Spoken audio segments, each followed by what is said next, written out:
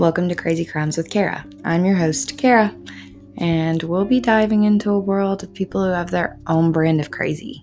Serial killers, regular murderers, disappearances, unsolved mysteries, and maybe even some odd sightings of make-believe creatures.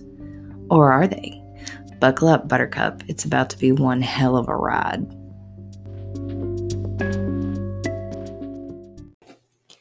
I'm adding a disclaimer to this podcast due to the fact that people don't seem to understand that this is a true crime comedy podcast. So if that is not your cup of tea, please do not listen. I'm still going to continue to make and perform on this podcast the way that I want to make and perform on this podcast. Yes, it's informative. Yes, I will go through the details of crimes. Yes, I will poke fun at whatever I feel the need to poke fun at. If it isn't for you, don't listen. We're going to talk about some fucked up shit. We always talk about fucked up shit. Do you have any fucked up shit you want to talk about? Because I like hearing fucked up shit. The fucked up shit we're talking about today is Andrew Luster. Andrew Stewart Luster, if you want to get technical about it. He was born December 15th, 1963 to Henry and Elizabeth Luster. He's the great-grandson of cosmetics guru Max Factor Sr. and heir to the Max Factor Cosmetics fortune. Because I did not know what Max Factor Cosmetics was, I looked it up. They began in movie makeup, so like the standard, not like the, sci-fi movie makeup shit we're used to seeing, just regular movie makeup. He is given credit for giving starlets their signature looks, such as Lucille Ball's red curls and false eyelashes, and Joan Crawford's hunter's bow with her heavily overdrawn lips. So, like, the little tiny curvature at the center of your upper lip was considered a Cupid's bow, so he made hers extremely large to call it a hunter's bow, because Cupid carries that little tiny bow and arrow. In 1991, Procter & Gamble purchased Max Factor Cosmetics for $1.5 billion. So hence the trust fund, heir, huge money thing they've got going on over there. So Procter & Gamble basically pulled it off the shelves in the U.S. and only sold it overseas. It's still predominantly sold overseas, but you can buy anything online. But they sold it to a company called Coty, C-O-T-Y, in 2015 for $12 billion. And they relaunched it in 2018 with a expansion from the original, I would say. But that gives a quick rundown about what he's the heir of. Because he's a piece of shit. He's an heir to the throne of hell, in my opinion. But he was raised in Malibu, and he attended Windward School in Los Angeles. After graduating, he attempted going to a college for a little while, but his needy ass couldn't make it. And because he couldn't make it, he dropped out. So when he dropped out, he just decided he was just going to live his life of leisure, little trust fund playboy, douche nozzle type. You know the type. He moved into a $600,000 cottage on the beach of Muscle Shoals, California, to live on his $1 million trust fund. This put further strain on his family ties because he had a very layabout lifestyle and was considered a bum by most accounts of his family anyway. And he would much rather pursue his other hobbies, surfing and partying and filmography and women. So when it came to recording, Luster was actually ahead of his time. He liked to video record everything. He always had his camcorder with him. So he was a vlogger, essentially. We're going to call him a vlogger, but he's a douchebag. So this may get quite long, just so you know. I'm not sure how long it's going to be, but it may get quite long because I actually have a lot of information. So in 1996, Andrew Luster meets Tanya Doe. Tanya was 23. She flew into Santa Barbara, California from Arizona to to spend a week with her sister Lisa. The first night, Lisa takes Tanya out to the bar scene to have a fun night. No big deal. While out on the dance floor, Lester approaches Tanya with a glass of water. He makes light conversation, and then Lisa joins them. So after he spoke with both girls, he convinced them to join him at his table for a couple drinks, and they comply. After talking for a long while, Lisa tried her best to get Tanya to leave because it was getting extremely late and they were both very drunk, and Tanya opts to stay and continue talking and drinking with Lester, who she found charming and sophisticated because he is considerably older than she is at the ripe age of 23. So most girls, you're like, ooh, this is a man in his 30s. He's not like the men in my age bracket. He has his shit together. That's our female logic. Like, I want a man with his shit together. This is what I'm looking for. Female logic. I'm there. I've done it. No big deal. So because he droned on and on about him, and the fact that he was a director of small projects and had boasted about his wealth, that put Lisa's guard up. And Lisa finally left Tanya with Lester and headed home because she was like, Tanya's not giving in. She really likes this dude. I'll let her do her, and we'll go from there. So now Tanya and Andrew are alone. And, honestly, sisters do what sisters do. She's like, hey, you're feeling this dude, and I think he's kind of creepy, but, you do you.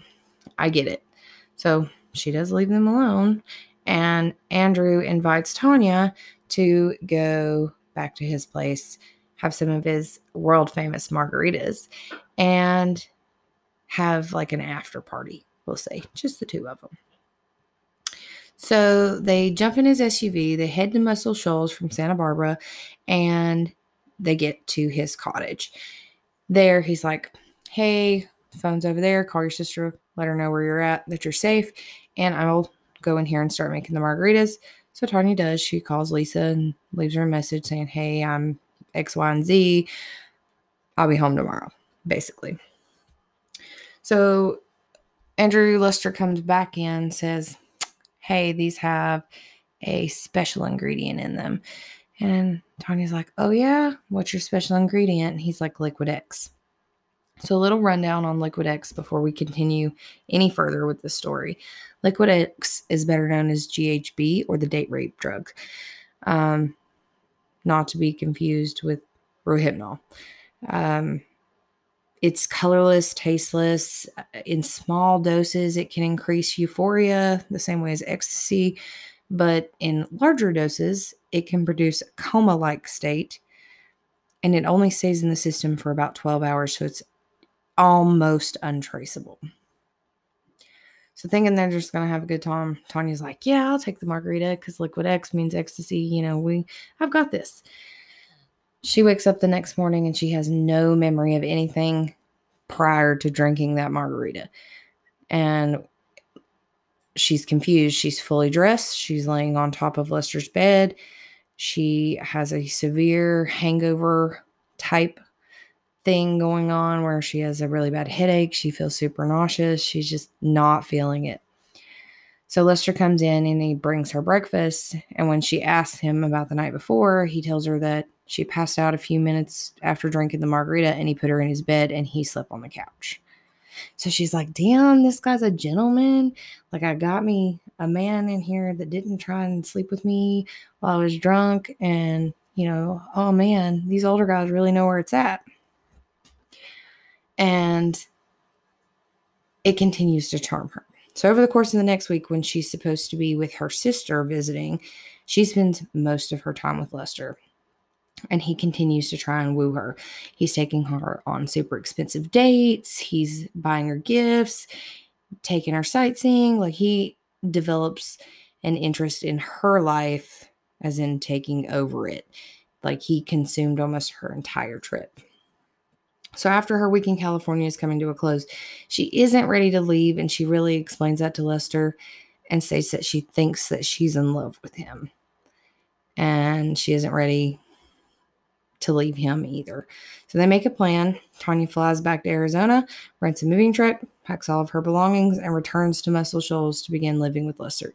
So from the beginning of their relationship, on the first night she entered Santa Barbara's bar that she attended, to the point she moves in with him is about 3 weeks. She's known this man 3 weeks and she moves in with him, which is odd, but I'm not going to say it doesn't happen, because I had a high school teacher who knew her husband for a total of 7 days before she married him. So, to each their own, you do you. But I'm over here like, I'd be dating somebody for years and won't even let them move in. What the fuck? So she moves in and gets everything situated. So during the 4 months that Tanya and Lester lived together, he only made one request: do not enter a certain room in the house. Evidently, this room contained his filming and editing equipment, and he did not want these items disturbed because of their sensitivity. And Tanya agreed. She's like, yeah, I'll leave your shit alone. You're good. So the first 2 months were great for her. They were the perfect honeymoon stage. She was having a good time. They were laying out on the beach. They were surfing. They were partying. They were hanging out with friends. So they were having a big old time out there on the beach in California. But then after that 2-month period, Tanya feels like he's distancing himself from her and their relationship. He would refuse to answer questions when she asked him where he was going or when he would be returning. She would lay awake at night, tossing and turning, wondering where he could be or who he was even with. And then if she would ask questions the next day when he returned, she was either met with complete and total evasiveness, like dodging the questions entirely, or just downright anger that he couldn't have a life outside of their relationship and that he was being smothered by her. So textbook narcissist, people. Textbook narcissist. Blame deflection. Oh, you're mad at me? I'm not allowed to have a life because you want to sit here and do nothing and blah, blah, blah. Textbook narcissist right there. So one sleepless night, she is tossing and turning and decides to get up out of bed. And she enters that one room she agreed that she would not enter when she moved in. She didn't really find anything in the actual room itself until she entered the closet of said room, because what was in the room was what he said. It was like filming equipment, TVs, blah, blah, blah. So she opened the closet, and inside of that closet, the walls were like a collage of photos of women that were like scantily clad or nude. So mostly like bra and panties, bikinis, things like that. And she started thinking about it, and she's like, I've never seen this motherfucker with a camera. She's looking at him. She's like, ew, what the fuck? These are still frames from him videoing people. Like, this is weird. So she was super disturbed. And when he returned home, she questioned him about those photos, and he flew into a rage about how he didn't know the women and that she shouldn't pry through his personal things and that it was none of her business and all that shit. Again, textbook narcissist. He's deflecting that blame. So at this point in the relationship, Tanya has decided to leave, but she's having to find a place and this, that, and the third. No easy feat, especially I'm sure in California. In 96, I don't know how things were, but it's a feat nowadays, so I can imagine in California, plus the cost of rent. Fuck. So before her plan was able to be put into action, she still had to live there.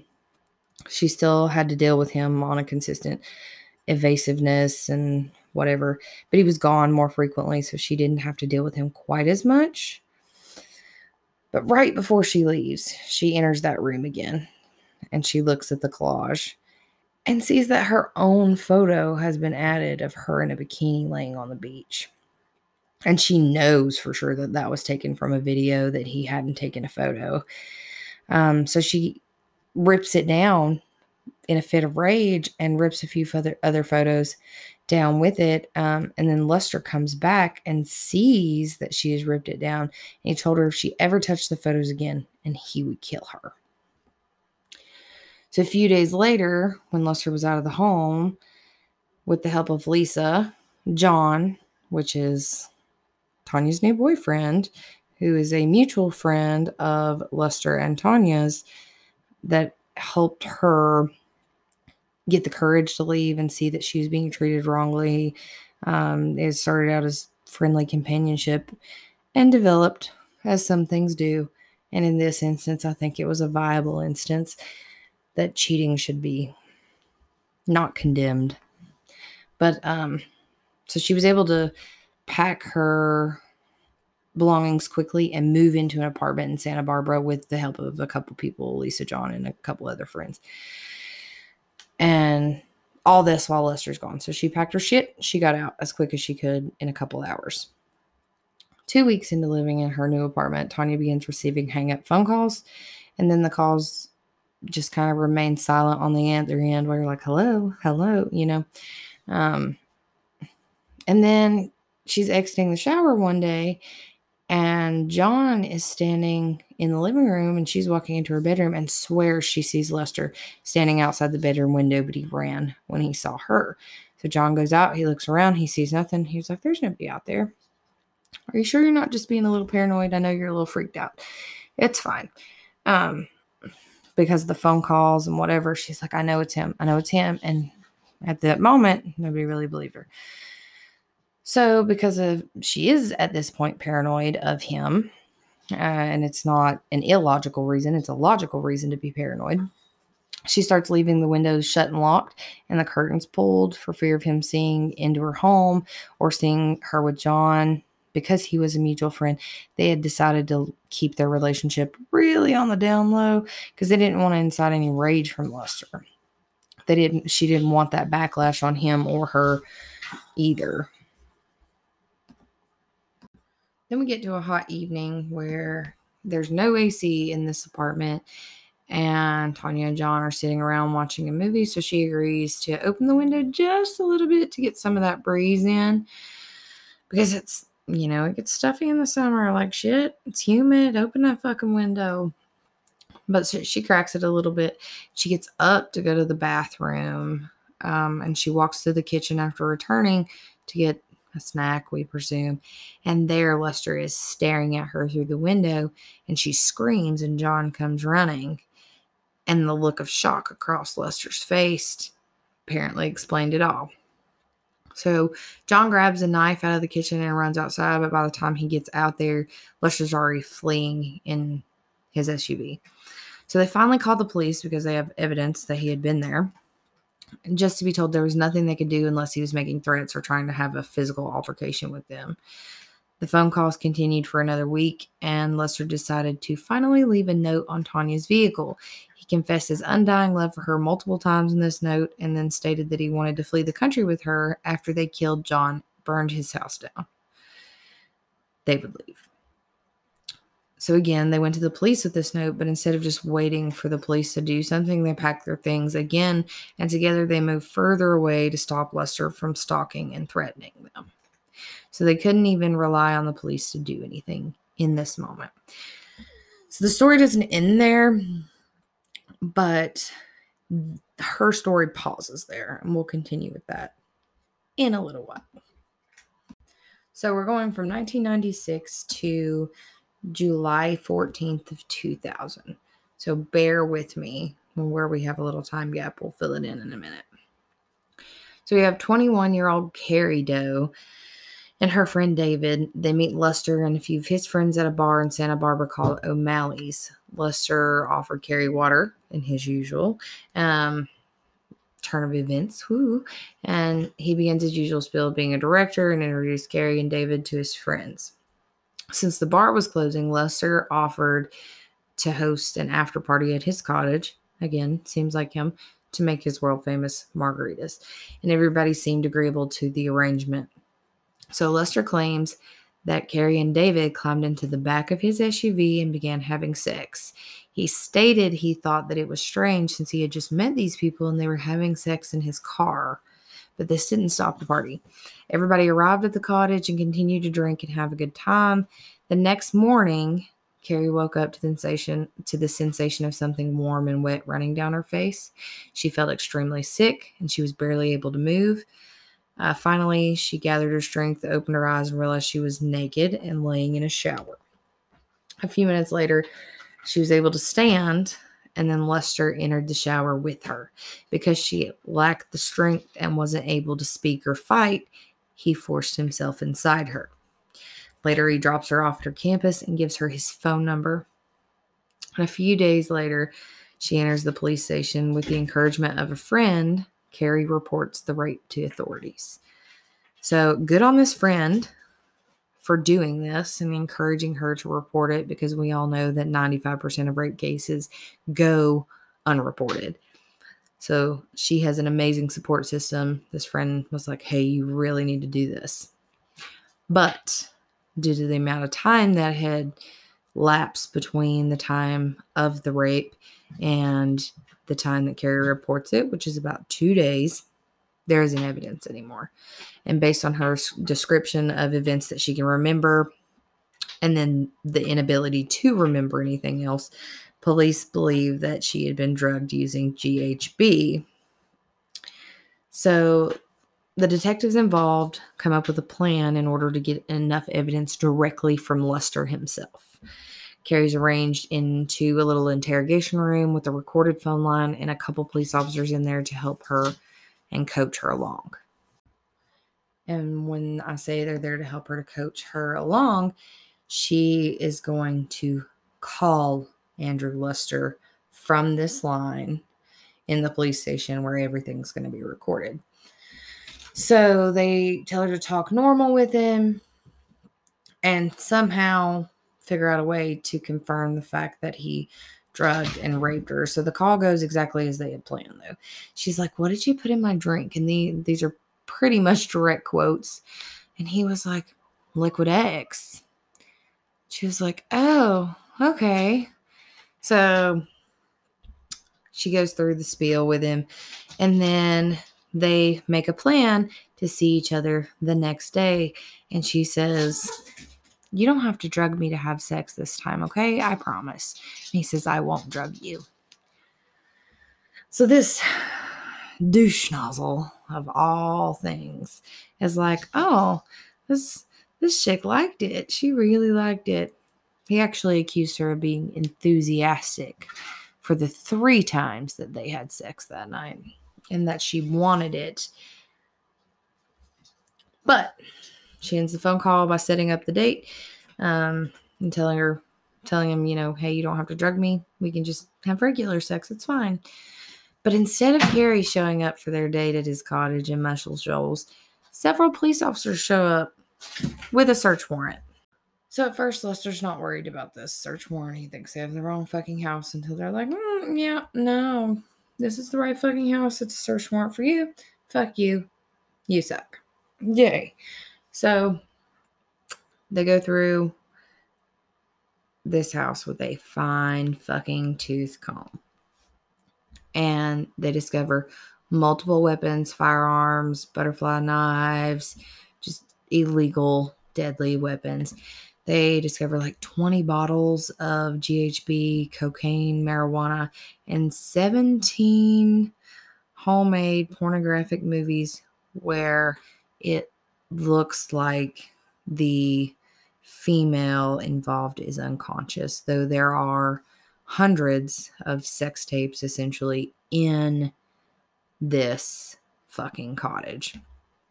So that day, he's officially placed under arrest, which is July 18th, 2000.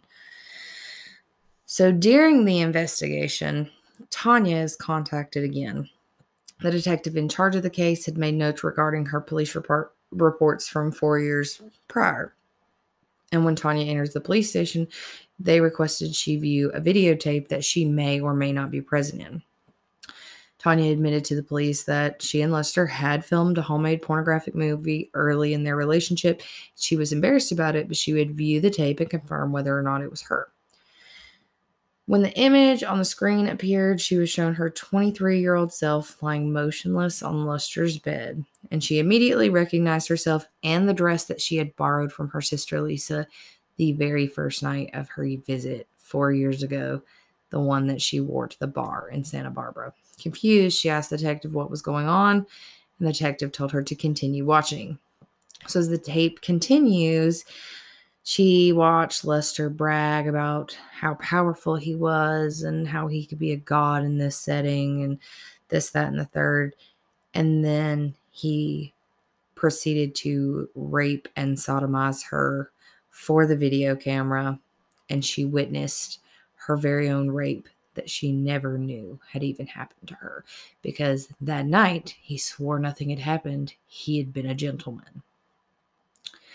So another victim of Lester's crimes was a 17-year-old named Shauna Doe, and she stated that Lester had found her on the beach and invited her in for a drink, his world-famous margaritas. At least this time it didn't include a glass of water. She also did not know she had been raped until she was shown the video. Of the 14 other tapes found of unconscious women, the police could not determine who the women on the videos were, or they didn't want to file charges. All of the victims asked the court to keep them anonymous. So hence the names Shauna Doe, Carrie Doe, and Tanya Doe. There's a reason for that. They're not their actual names, but that is what they are considered in all the court documents, all the press documents, everything. So Lester was charged with 83 counts of rape, sodomy, oral copulation, poisoning, sexual battery, and possession of a deadly weapon. During the trial, Lester's attorney, Roger Diamond, presented the case as the victims were women looking for a payout. So they were gold diggers, or, he had approached them and said, hey, we're going to make a porno. And then he didn't pay out what they wanted him to pay out. And he had all of these reasonings behind why these women would want to press charges against this man, and him be like, hey, I'll pay you if you shut up, essentially is what Diamond is saying that these 3 females that were officially pressing charges wanted. The trial was set to begin in January of 2003. So he had been released on a $1 million bond, and he was placed on house arrest for the duration leading up to and through his trial. And this is actually the first time that this is done in California history. This was typically reserved for juveniles in order to ensure that they stayed where they were supposed to stay. We all know what house arrest is. You get your ankle monitor. You're only allowed certain places. You have to call and check in, blah, blah, blah. We know what it is. So he's the first adult with this. But it didn't work out very well for him. So when it comes time for his trial, Lester's nowhere to be found. He had fled quickly when he realized how damning the evidence was against him, because he had filmed his own unlawful acts. He fucked himself royally, and we thank God for that. So the trial begins. He's nowhere to be found, and the judge rules that the trial is to begin without him being present, so in absentia, which is another California historical first. This had never been done before. The FBI then issued a warrant for unlawful flight to avoid prosecution, not persecution. And the trial began, and Lester was convicted and sentenced. He was convicted on all of counts and sentenced to 124 years. So, in June 2003, Dwayne Dog Chapman, better known as Dog the Bounty Hunter, received information that Lester had been hiding out in Puerto Volta? I can't talk. Mexico, and Dog had issued a video statement on YouTube vowing to find Lester and bring him to justice after he made it to the FBI's most wanted list. And we all know that Dog is from Hawaii. He travels everywhere. Very strange, but he was going to bring this piece of shit to justice. And I'm here for it, Dog. You go get that motherfucker.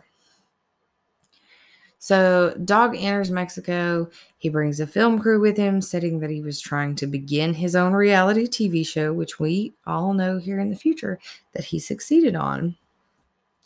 And they filmed the entire process of Dog and his crew catching Lester and putting him into their SUV and blah, blah, blah.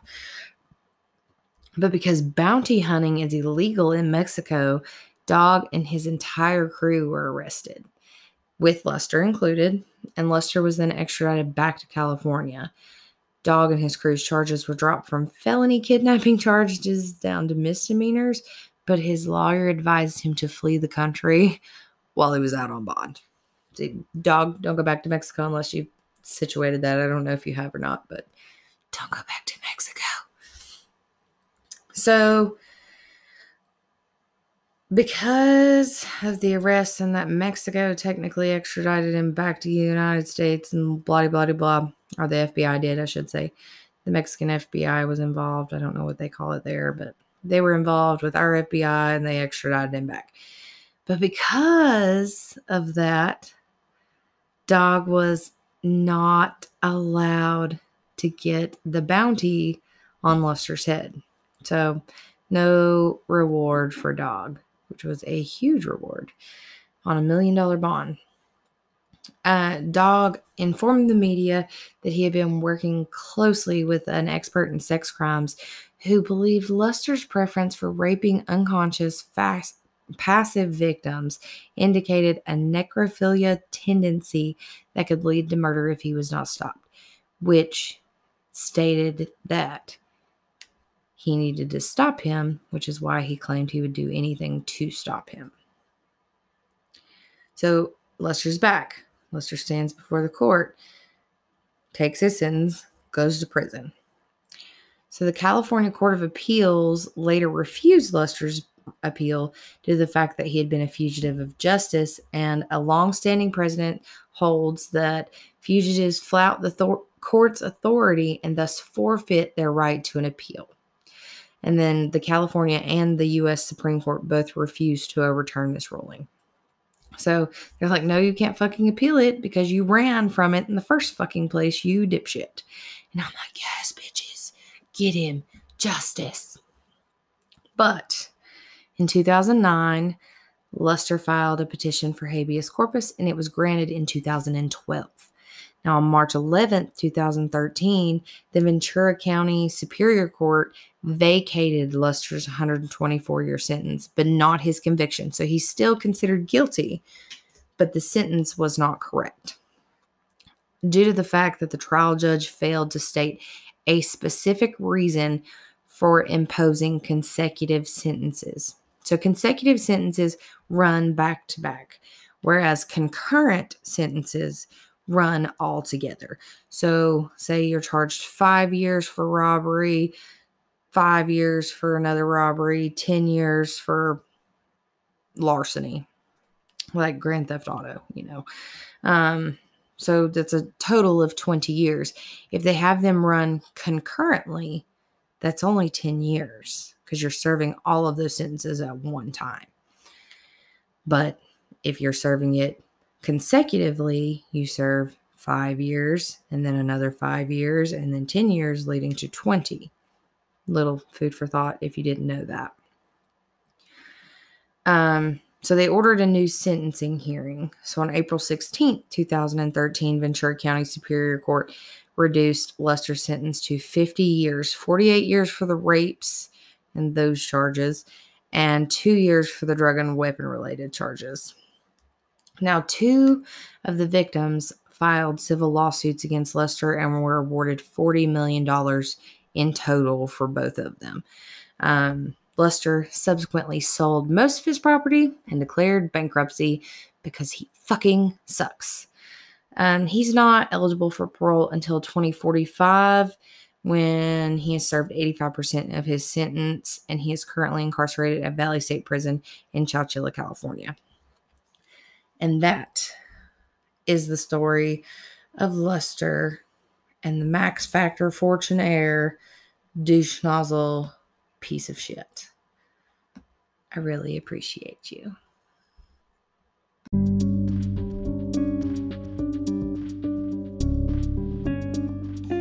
Thank you so much for listening to me babble on and on about how insane people are. But I really appreciate that.